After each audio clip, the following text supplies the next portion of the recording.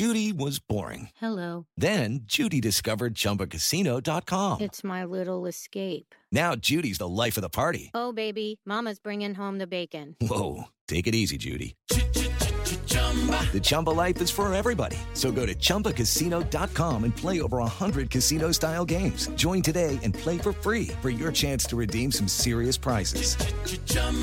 ChumbaCasino.com. No purchase necessary. Void where prohibited by law. 18 plus terms and conditions apply. See website for details.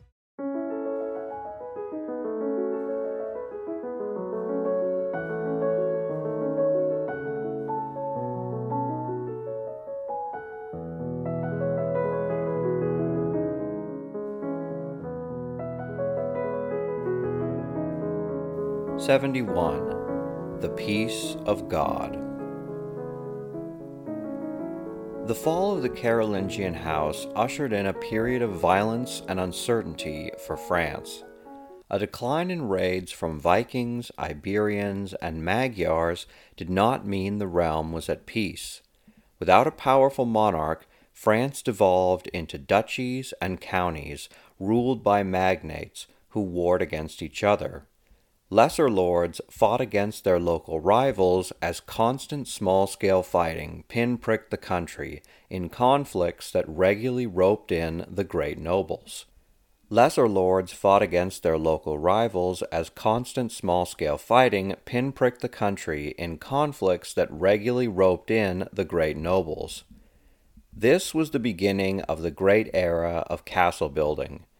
Stone fortifications pockmarked a country that was constantly at war with itself. Violence between soldiers regularly spilled over against the church and the common people who were not nearly as capable of defending themselves. With the earthly powers against them, where could the people turn to but to the skies? It was in this context that the Peace of God movement emerged in the south of France. In 975, Boso, Count of Périgord and La Marche, assaulted the castle of La Brosse, held by Géraud, Viscount of Limoges.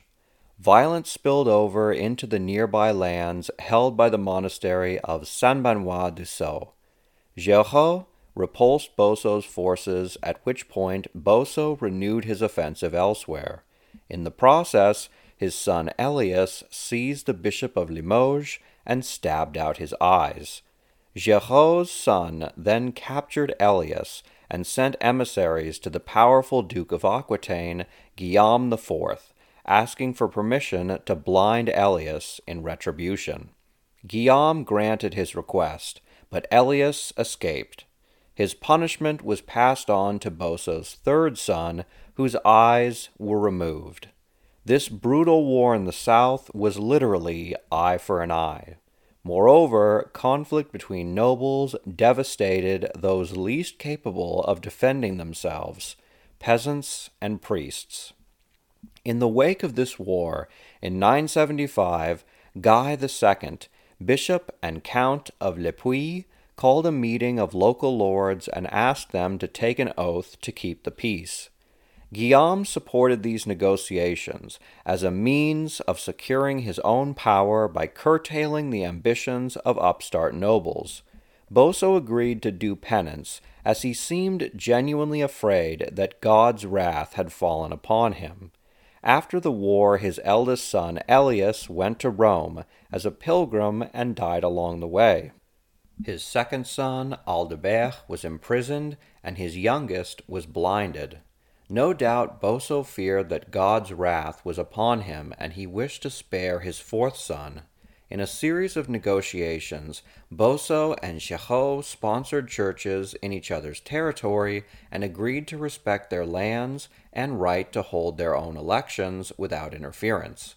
Violation of church sanctity warranted damnation.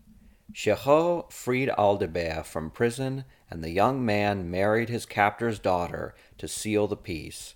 The peace, established in 975, was not a general peace, but an agreement between a few lords which established marital, religious, and economic ties between two families.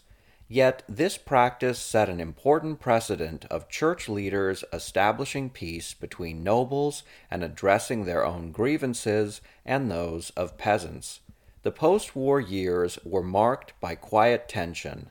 Even though violence abated, local lords frantically built castles in preparation for the next conflict. The remarkable pace of fortress building alarmed the church, who foresaw future conflict as many of the new castles bordered important monasteries and churches. If war broke out, soldiers could easily ransack church lands belonging to their foes and retreat behind stone walls. To preempt such a catastrophe, in 989, the Archbishop of Bordeaux summoned bishops across the south to Tchecho, roughly 60 kilometers north of Clermont in the middle south of the country. On the 1st of June, at the Council of Tchecho, they declared the peace of God.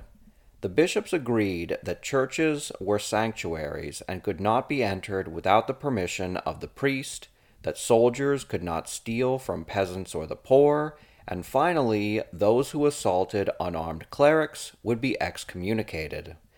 Despite many bishops being on different political sides, remember they were also lords wielding secular power, they agreed to uniformly punish any nobles who abused the church, peasants, and poor.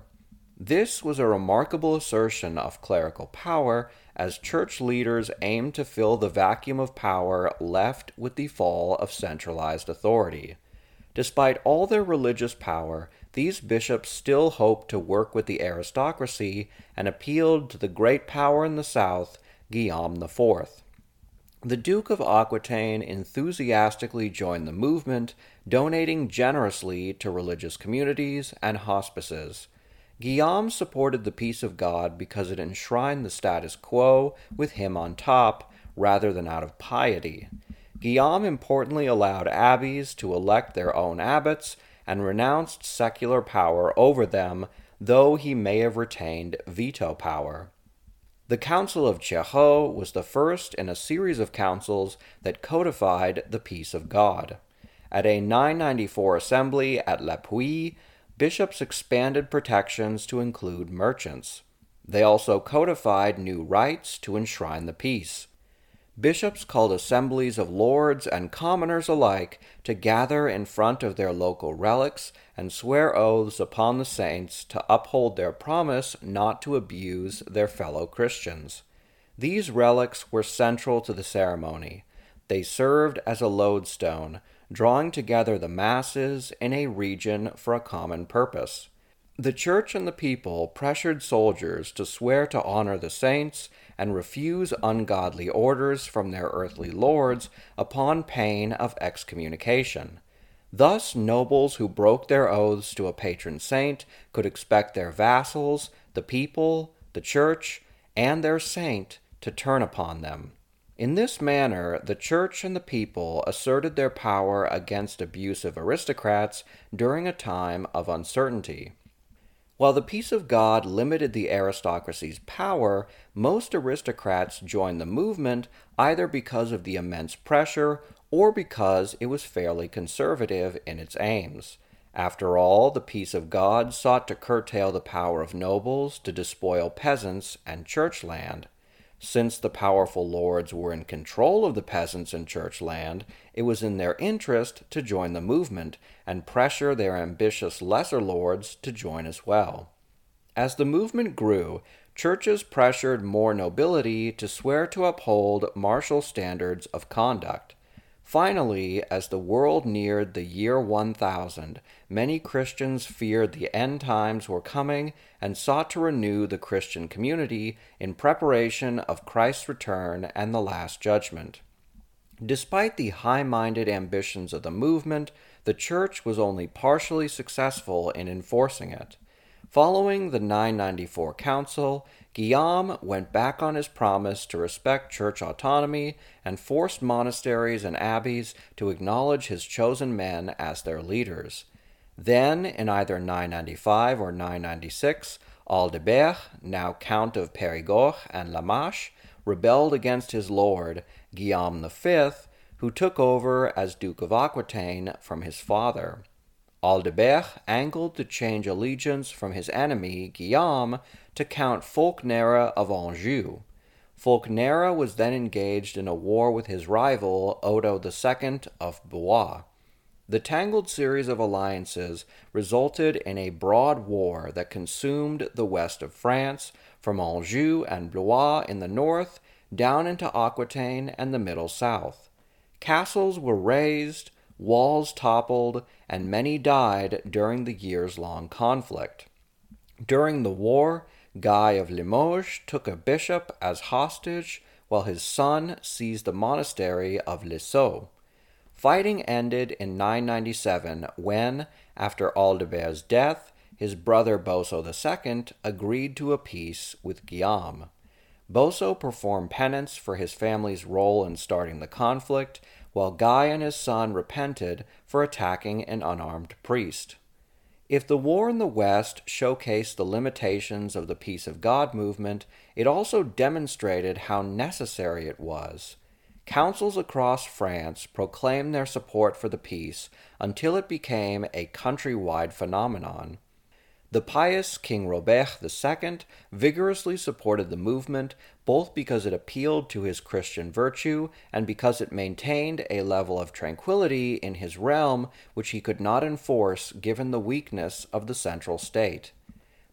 By the year 1000, the king, aristocracy, church, and common people across the whole of France united behind this remarkable agreement. I'm Ken Harbaugh, host of Burn the Boats from Evergreen Podcasts. I interview political leaders and influencers, folks like award-winning journalist Soledad O'Brien and conservative columnist Bill Kristol, about the choices they confront when failure is not an option. I won't agree with everyone I talk to, but I respect anyone who believes in something enough to risk everything for it, because history belongs to those willing to burn the boats. Episodes are out every other week wherever you get your podcasts. In the 1020s, the peace of God reached all new heights, as the king and the great magnates sponsored peace assemblies throughout the kingdom, as multitudes celebrated a new era of fraternity. In 1024, King Robert met with the German Emperor Heinrich II along the Meuse, where they proclaimed a universal Christian peace. This was a truly incredible declaration given the regular violence between France and the Holy Roman Empire, and it shows how by this time the movement became international. Perhaps it is unsurprising that the clerics and commoners of the Holy Roman Empire, as subjects of a conglomeration of contentious states prone to internal violence, would adopt these French ideas of Christian brotherhood and military prohibitions. In either case, this remarkable campaign that well preceded modern human rights charters gripped France and the German lands. In the lead-up to 1033, the millennial anniversary of Christ's crucifixion, some communities even created peace leagues, what historian Richard Landis calls popular armies of peasants and townsmen, led by priests carrying banners, seeing themselves as the children of Israel fighting the Canaanites, who had considerable initial success against the local nobility. During the 1030s, the Peace of God movement experienced a number of important setbacks. Robert died in 1031. His son Henri was not as committed to peace, though even if he had been, he could do very little to enforce it. Under Henri, the crown lands shrunk to their smallest size in all of French history. 1033 passed without Christ's return, and the apocalypticism which fueled popular piety waned. In 1034, the monk and popular scholar Adhémar de Chabon, one of the greatest proponents of the peace, died. In 1038, a peace militia was crushed by the Count of Deo in a brutal mounted assault. Then in 1040, another militia, led by Aymon of House Bourbon, Archbishop of Bourges, was defeated. Even as the peace of God declined, a new, more ambitious offshoot of the movement spread across Normandy, called the Truce of God. Originating in Caen, proponents of the Truce of God aimed to stop most, if not all, violence between Christians. They called for laws regulating armed conflicts, feuds, and prohibitions on war between Thursday and Sunday and on holy days, of which there were many. Yet this extreme variant did not spread widely throughout France, though it did have broader appeal in the Holy Roman Empire. By the 1050s, these ambitious, locally organized series of campaigns were winding down, though their impacts were long-standing. Clerics and communities still organized for peace when they were abused by local lords. A few peace militias remained even into the 13th century. Importantly, the peace movement awakened the Church to the power it held in medieval society. For centuries, the Church played the role of junior partner to the Carolingians and was frequently bullied by the Holy Roman Empire. By drawing on popular resentment towards violent and corrupt nobles, the Church could exert incredible influence upon society. Moreover, the Catholic Church claimed more autonomy to elect its own leaders, and it enhanced its role as peacemaker between rival nobles. The Peace of God movement also had a profound impact on the Crusades. It may seem strange that a peace movement could inspire war, yet remember, it was a Christian peace movement. Prohibitions on violence did not extend to non-believers. When Pope Urban II declared the First Crusade on the 27th of November, 1095, at the Council of Clermont, he called for Christians to put aside their grievances against each other and engage in holy war against a common enemy and for a common purpose. The Peace of God movement gave an ideological basis and a practical example of how a unified church could use a popular peace movement to override local conflict, even if it meant war abroad. Finally, the Peace of God was a major precursor to chivalry. What historians recognize as chivalry emerged in France sometime between the 12th and 13th centuries as a code among knights to defend the weak, protect the innocent, remain faithful to their lord, and maintain Christian virtue. The Peace of God may have been the first grassroots, countrywide movement to control the behavior of soldiers and keep them from raiding, destroying, and otherwise abusing the helpless, and it provided a theological and theoretical basis for these ideas.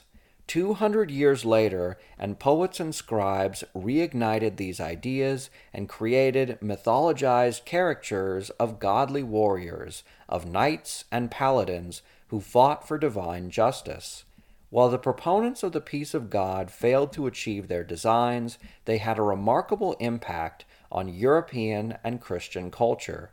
They limited violence between lords, they expanded the role of the church in society, and they developed new ideas which spread across the country and were accessible to even the poorest people. In an era of limited transportation and communication, it is remarkable that a movement which relied so heavily on the lowly, usually illiterate people, could so profoundly transform society.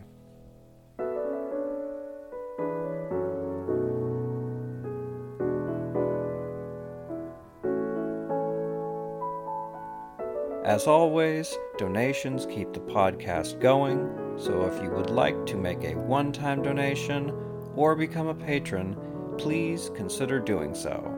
Thank you very much for your continued support. To those whose ears perked up upon hearing the word Bourbon, Aimon was from the first house of Bourbon, which dated to at least the early 10th century. This house had no male heir in 1171 and was largely defunct until the lesser Capetian prince Robert of Clermont married Beatrice of Bourgogne of the Bourbon house. Through her, they revived the House of Bourbon as a cadet branch of the House of Capet, and which, in a few centuries, would become the Royal House of France. Without the ones like you, who work tirelessly to keep things running, everything would suddenly stop. Hospitals, factories, schools, and power plants, they all depend on you. No matter the weather, emergency, or time of day, you're the ones who get it done. At Grainger, we're here for you with professional-grade industrial supplies. Count on real-time product availability and fast delivery. Call, click Grainger.com, or just stop by. Grainger, for the ones who get it done.